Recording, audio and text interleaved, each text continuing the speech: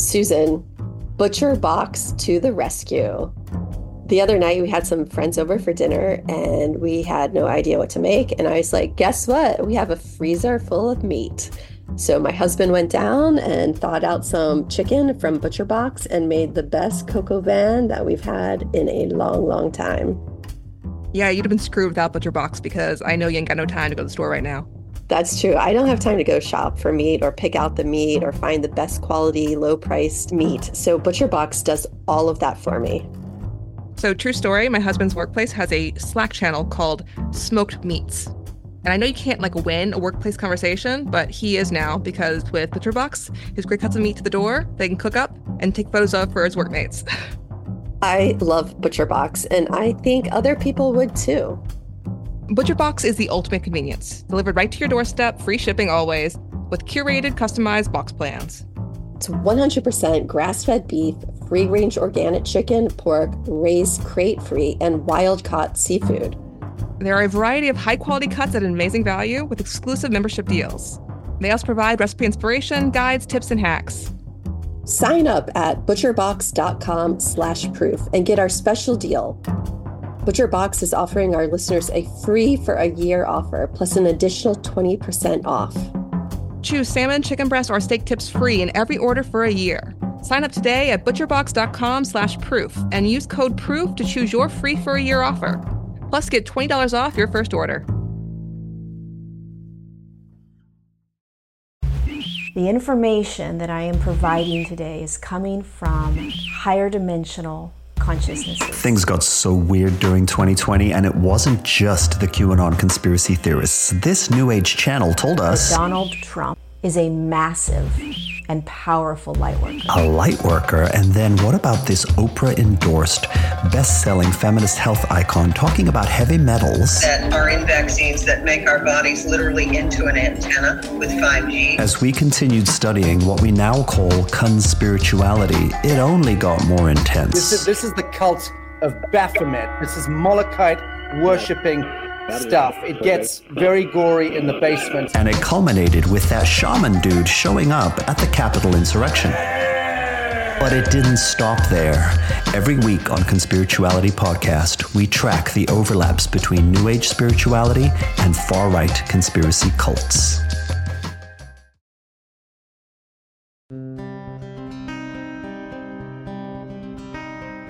Hi, and welcome to this week's Sidebar, discussing episode 10 of our series on the case of Kane Story and Lee Clark. I'm here with Jacinda and Kevin, who are checking in from California. Hey, guys. Hey, Susan. Hey, Susan. So this week we have some disappointing news to start off with. We found out that the Attorney General's office in Georgia has decided to appeal in the Joey Watkins case. Now, Joey Watkins is another Floyd County case we covered in season 2 of Undisclosed. And he had a hearing earlier this year, and the judge ruled in his favor, overturning his conviction. So we were waiting to see what the state did. The state could have chosen to do nothing, in which case Joey would have gone back to Floyd County and be up to them to decide what to do. Or the Attorney General could decide to appeal it to the Supreme Court of Georgia. And that is ultimately what they have now decided to do. So we are disappointed primarily because of the time lost. Joey's claims are very strong legally. I'm honestly a little surprised they appealed. In most cases, you can assume that they're going to. But in this one, they just have such thin legal grounds that I managed to convince myself they might not do it.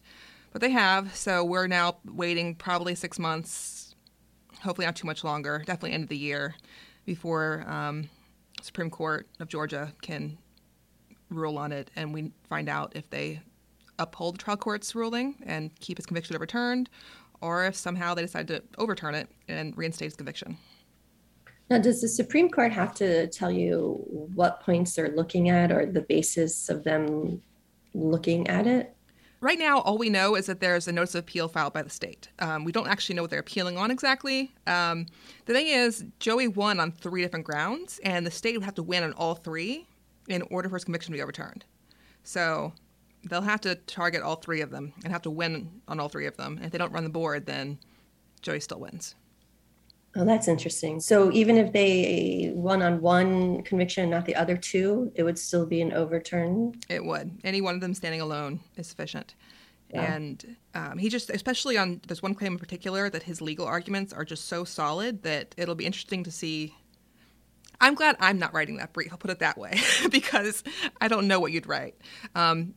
In the trial court briefs after the hearing, the state's argument was that there was no evidence that the jurors had discussed a drive test one juror did, but then they have to recite the facts and mention that their own witness that they called to the stand was like, oh yeah, I remember the drive test being discussed. I just don't recall if it was a man or a woman. And so making the argument that it didn't happen when their own witness says it did, it's going to be a hard sell. What's the time frame for Joey in this whole process? Optimistically, I would hope for a ruling by like November, but, you know, the law being what it is, horrendously slow, it could push it to early 2023. Was there a deadline for them to file the paperwork saying Yes. they were Today, Thursday, the 11th, was the deadline, and they filed last week. Could they have just filed it because they needed more time? Could they take back? It's not a very common thing that happens, but theoretically they could withdraw their appeal. Well, it's all very interesting. Have you spoken to Joey? How is he doing? I have. He's disappointed. He had his hopes up a lot because you can almost always assume the state will appeal a conviction being overturned, but he really was thinking, because we were all really thinking that they might not. So it was kind of a blow to go from having a bond hearing scheduled for next week to now knowing that he's still stuck there for 6 months more at least. Yeah. But again, after we get out of the Supreme Court, he goes to Floyd County, and it's up to Floyd County to decide what to do. They can choose to either let him go or to put him on trial again. Once you have a conviction in place, it's all but impossible to get overturned, and it takes years, if not a decade, to get there. Yeah, it's a long process. But in this week's episode, we heard about a defense's case at trial that was put on for both Lee Clark and Cain Story. Now, the fact that Lee and Cain were tried together was probably the whole ballgame for Lee. What's interesting in the Joey Watkins case is that there were two defendants. Joey and his friend Mark were both charged. The theory was that Mark was somehow in the car with Joey when the shooting supposedly occurred, even though there's no evidence that he was actually there. Sounds familiar. But in that case, Joey and his co-defendant Mark got their trial severed. So they were not tried together. They each had their own trial, and Mark was acquitted. The jury found him not guilty, so he went home. In this case, the motion for severance was denied, so Lee and Cain were tried together. And absent that, I just can't even imagine a conviction here for Lee, given the amount of evidence they had against him was so minimal. I mean, it's the whole concept of the conspiracy, right? You keep these guys together because they're in a conspiracy. Is that why it wasn't separated in your mind? The same for Joey Watkins. That was a conspiracy between him and Mark. Again, they also made that one a gang case. They claimed that murder was because of a gang of 3 people with no name. Again, a nameless gang did it, despite, again, no evidence. But here, I don't know why the ruling was different. I haven't seen the judge's ruling on it, but the judge found that balancing the factors they look at, there was no reason to give Lee and Cain separate trials. We heard about Lee's defense, which, in terms of his case in chief, where he got to call witnesses to the stand, it was very brief. He called Dr. Harvey Howell, who said that this is a contact wound based on his analysis of the photographs. And then they called 2 witnesses to talk about Lee's alibi from that night. To me, there's no real reason to doubt where Lee was that evening, because there were probably 10 people in all who saw him at his apartment at a gathering they were having, drinking, being stupid. Apparently someone lit some golden grain on fire and almost lit a table on fire, I've been told. And this night sticks out in everyone's memory because the next morning they find out that Brian was killed. So there's no reason to doubt that Lee was there at some point that night. The problem is putting a time on it and figuring out exactly when this occurred, because no one involved is really paying attention all that much to clocks. Right. Well, and we also know no one disputes. I mean, Lee admits it, Jamie admits it, and Cain, that the 3 of them were together and driving around, and they dropped Cain off at the Silver Creek Mini Mart. And Cain says from there, he walked, behind the Mini Mart and up to where Brian lived. So, Jamie and Lee would have been on their way back to Lee's apartment. Yeah. We don't know exactly how long it would have taken between when Cain was dropped off at the Mini Mart and when Brian was ultimately shot. But it wouldn't have been terribly long, we don't think, from what we know. So it's hard to say.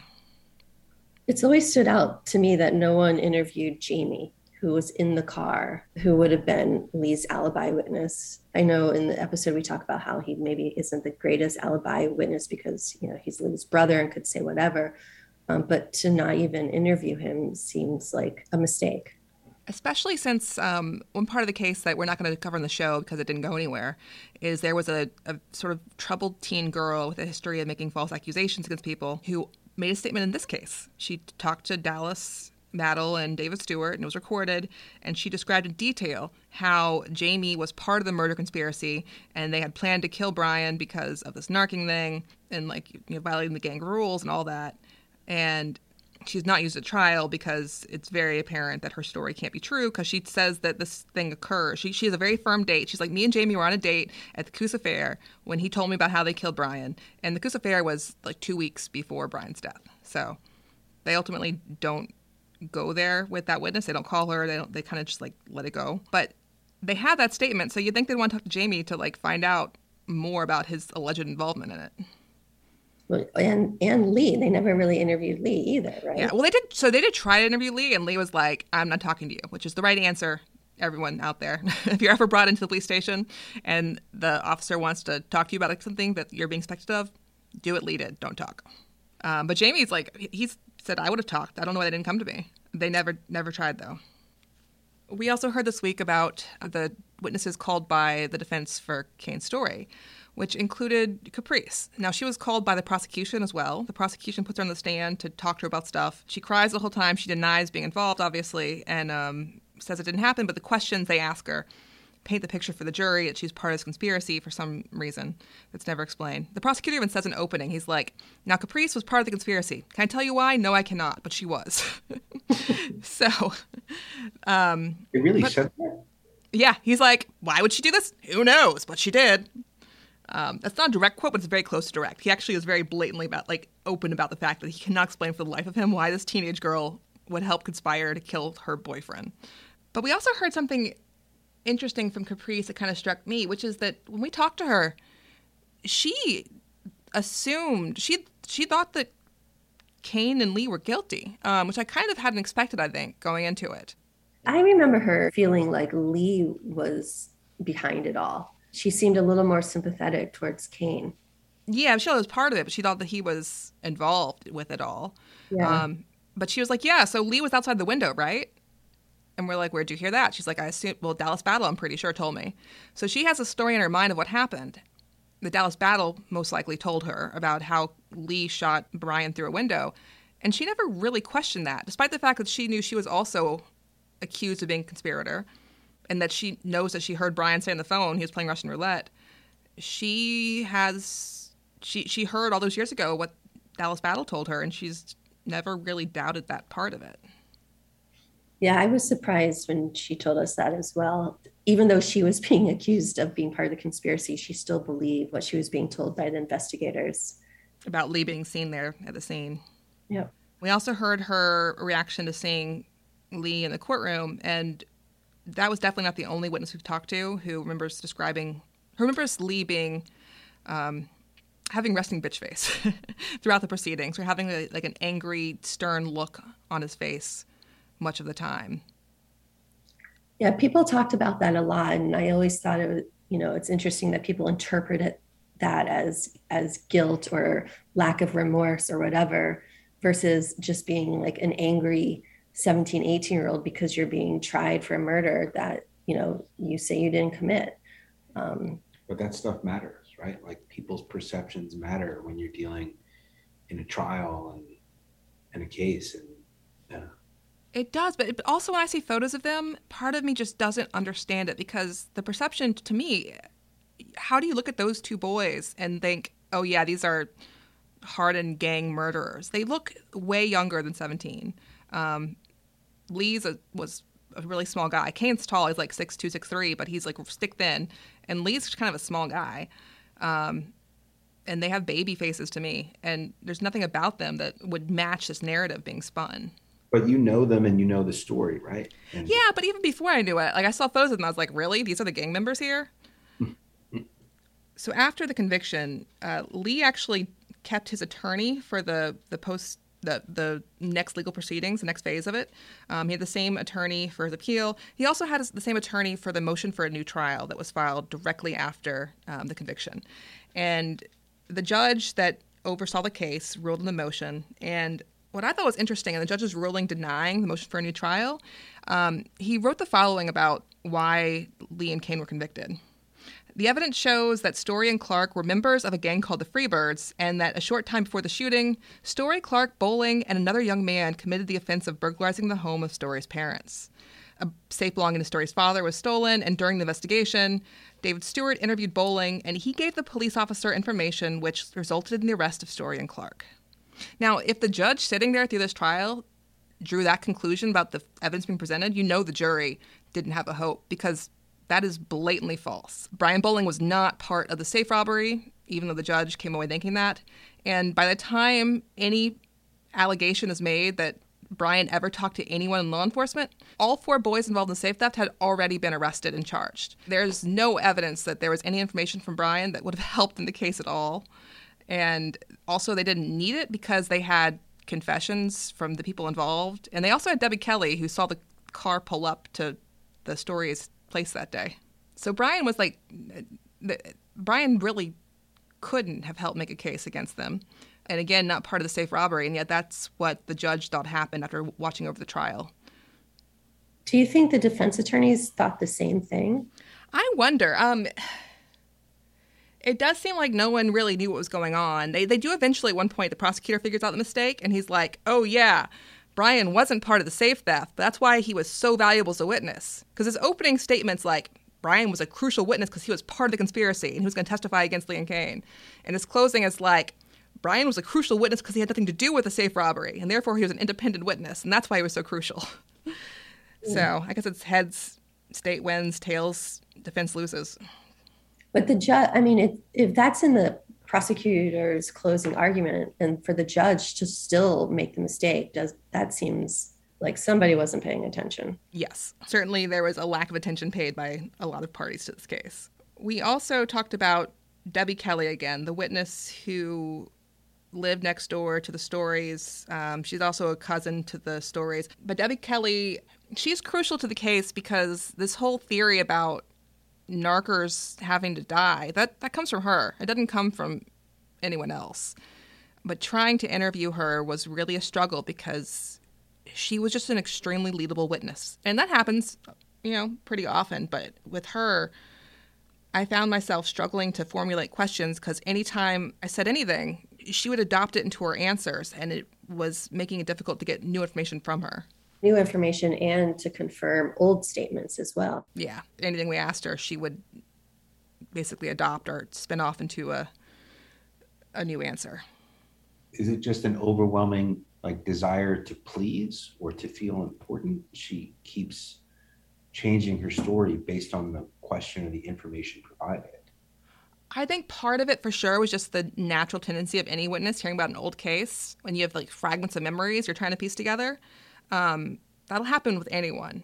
But it was just especially pronounced with her. I remember one time I misspoke asking a question, and I said Brian when I meant to say Kane. And instead of her telling me the story about Kane that I was trying to get from her, she tells a new story involving the same facts, only this time it involves Brian. Yeah, it was an interesting exchange with her that day. Let's say that. Yeah. She also told us about how... Weren't there something about bird feathers on her doorstep or something? Yes. Apparently, at some point back when this is happening, in 97 or 98, she came home and found bird feathers on her, entryway. And she called Battle and Stewart, and they had to come, offer protection to her because she was convinced that it was the Freebirds gang leaving a calling card. She's an interesting interview, that's for sure. Yeah.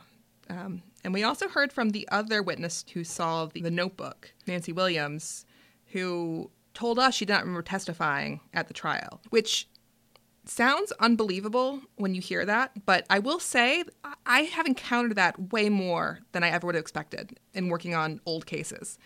It doesn't happen all the time, but semi-frequently, I will speak to someone who testified in a trial 20, 25 years ago, and they will just flat out insist they didn't testify. And when they see their testimony, they're shocked because, yes, they did, but they've literally forgotten it. So it can and does happen. It just seems so impossible to sort of understand that. I mean, if one is an expert witness, you can understand that they may not remember testifying because they do it all the time. But presumably, she's never testified in another court case in her life.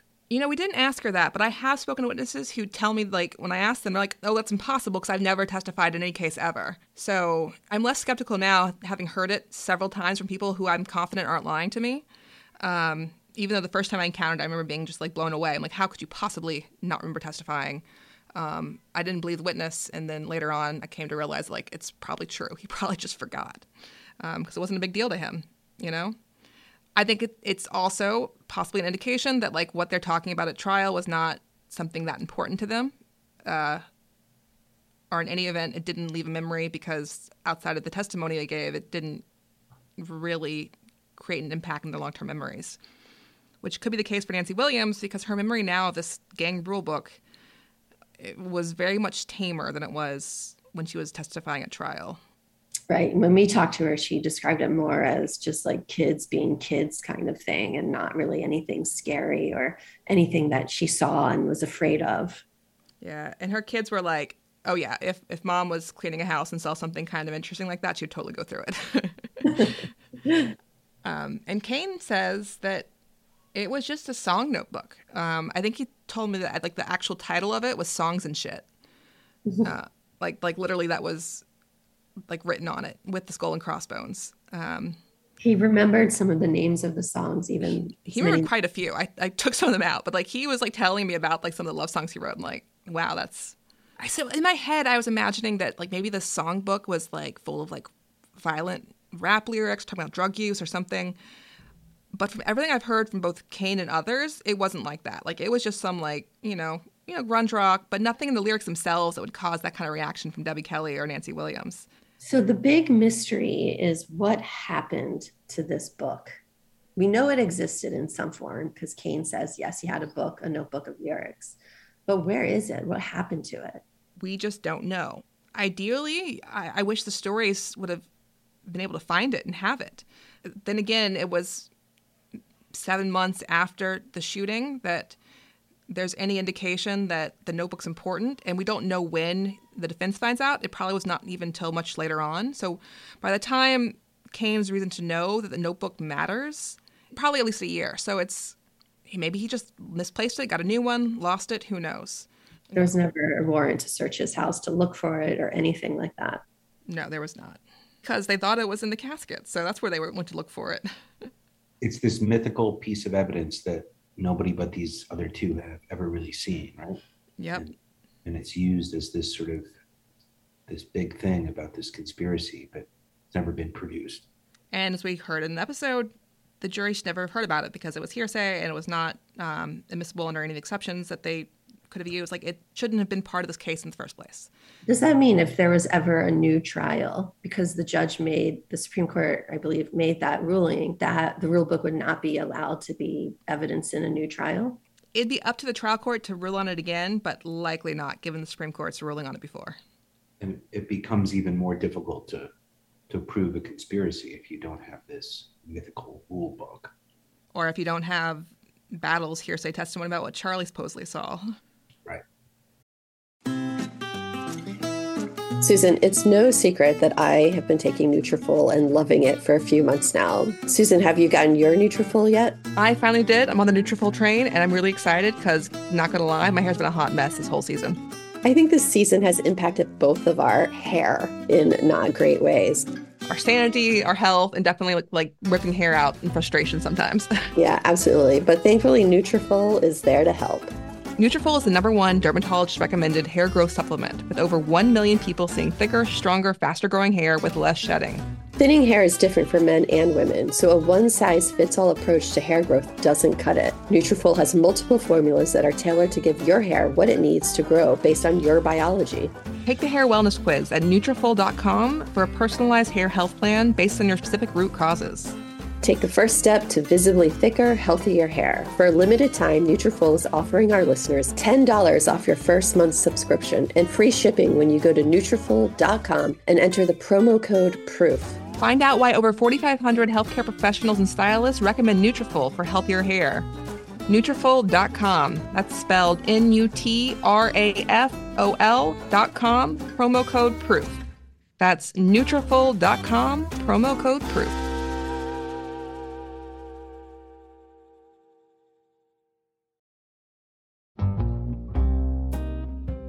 One thing we do a lot while investigating is sign up for newspapers. Local papers all over the country trying to track down some scrap of info from, I don't know, the random 2007 edition of the Memphis paper, just for hypothetical example. Hypothetical. But the problem is we always forget to cancel those subscriptions. Luckily, there's a solution for people like us who sometimes lose track of things, and that's Rocket Money. Rocket Money is a personal finance app that finds and cancels your unwanted subscriptions, monitors your spending, and helps lower your bills so that you can grow your savings. With Rocket Money, you get full control over your subscriptions and a clear view of your expenses. Rocket Money will even try to negotiate lower bills for you by up to 20%. All you have to do is submit a picture of your bill, and Rocket Money takes care of the rest. They'll deal with customer service for you. That's amazing. That's all I want in life, is for someone to always deal with customer service for me. It's like having a personal assistant. Rocket Money has over 5 billion users and has saved them over $500 billion, and saving members up to $740 a year when using all of the app's features. So stop wasting money on things you don't use. Cancel your unwanted subscriptions by going to rocketmoney.com/proof. That's rocketmoney.com/proof. rocketmoney.com/proof.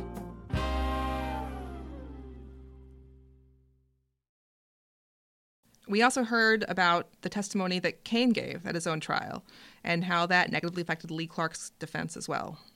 I mean, it's the one thing that points towards people thinking he was guilty, right? Like he's looking for who the narc is, and you can place him at the mini mart 200 yards from the house. And that's the one thing that stands out as people conceivably thinking that Lee could be involved, because you can place him in proximity and he's already upset that he's looking for a narc. So that's the smoking gun that the prosecution is trying to present, right? It seems like this is what actually started the investigation into Lee Clark. Why Lee and not someone else, when there were supposedly other Freebirds, supposedly other people who would theoretically have an equal motive to do this based on the state's theory of the case? Like, why do they focus on Lee? And it's because they talked to Cain very early on, and Cain tells them what he did that day. So they know he's with Lee Clark. One of the things that stood out for me about this episode is Lee's father, Glenn.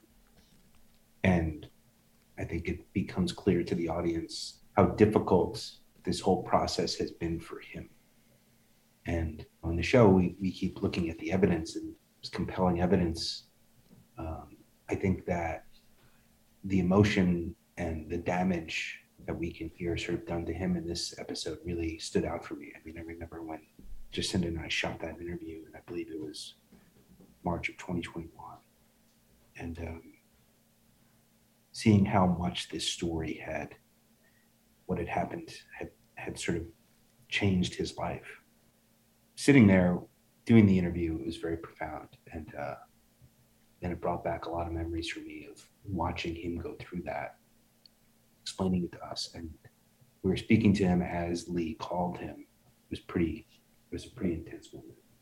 Yeah, for 25 years, he's been Lee's primary contact with the outside world. And he's wanted to get his son help, but he just did not know what or how to do it. He doesn't have the money to hire attorneys and fight it to the end. He doesn't know where to turn, and he wants to help his son, but he just literally doesn't know how to do it. Yeah, and in talking to us, I think he viewed this as an opportunity to finally get Lee's story out to the world, which is what he'd been looking for and what he told us he'd been praying for. We had a lot of great listener comments and questions this week. We had one from @Marduntur on Twitter who said, one glaring problem I have with the state's theory is that if the murder was the plan, why wouldn't they both, Cain and Lee, have gone through the plywood bedroom window?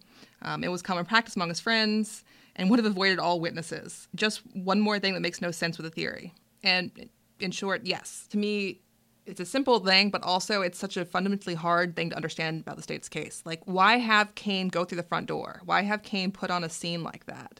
And why does Kane agree to be the one who goes in the front door and is visibly known to be with the victim, whereas Lee is able to, well, theoretically get away with no one seeing there at all, when they both just could have gone through the window if they'd wanted to?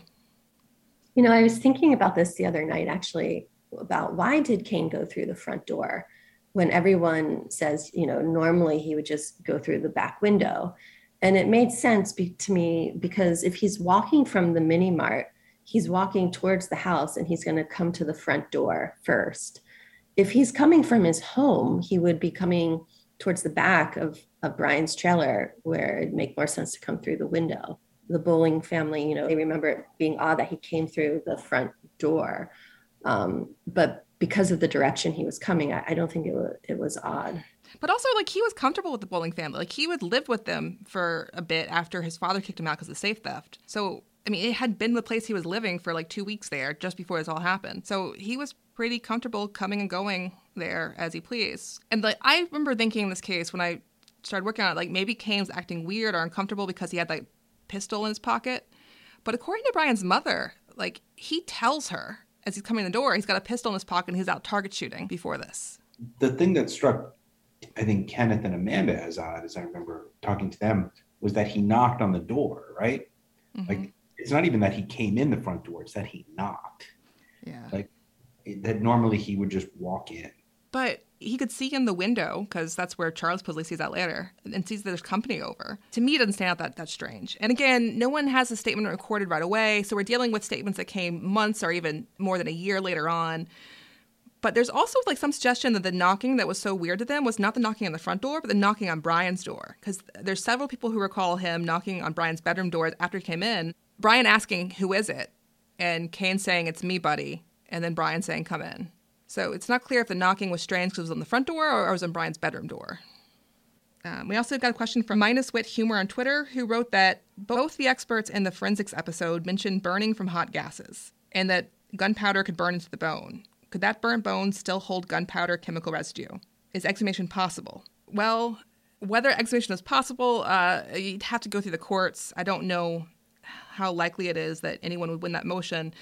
Kane has actually tried that before. He tried to move the court to have the body exhumed to check just that, and he was denied. So previously that's gone nowhere. But assuming an exhumation could occur, then actually, yeah, there's probably a pretty good chance that you could determine for certain if it was or was not a contact wound. If it was a contact wound, there should be gunpowder and soot etched into the bone itself, which could still be determined and found. And we also had a question from Casey Williams on Instagram, and she asked, how exactly or why did they make an arrest on Lee Clark prior to Charlie's statement? Y'all mentioned he was already in custody when Charlie talked to police. That whole thing happened 3 days after Lee's and Kane's arrest. The arrest of Lee and Kane came after, first, the statements from Angela Bruce, who had the party where she says the boys confessed, and the statement from Debbie Kelly when she says in the Narcs rule book. Within a span of like 4 days, they talk to these witnesses, and then they make the arrest right away, and it's only after that they talk to Charlie. So the arrest itself was based on the confession at the party and the gang rule book.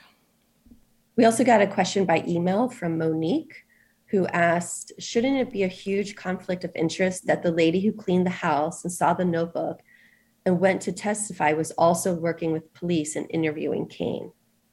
It's not so much a conflict of interest because it wouldn't preclude her from testifying, but it's something that could have been used to impeach her and to undermine her credibility that the defense did not really utilize. It's just a very strange situation all around as well. It's not clear how or why this arrangement was allowed to occur. All we know is that Debbie Kelly is apparently inserting herself into the case of the stolen safe and doing what she can to get that solved for David Stewart. We also had a few people write in to find out when and if we'll be hearing from Craig Burns. We will be hearing from Craig Burns. Not this week, but I believe the week after that. What's on the next episode? Next episode, we are discussing the Freebirds and who or what they actually were. And we're also hearing from a witness that the police never talked to, which is Joseph Wilkins, who drew the Weed Eagle note found in Brian's casket.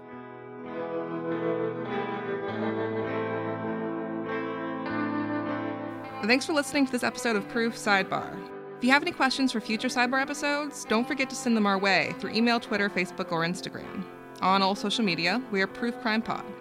You can find me on Twitter at The View from LL2 and on Instagram at SOOSimp. And you can now find Jacinda on Instagram too, at Jacinda Proof.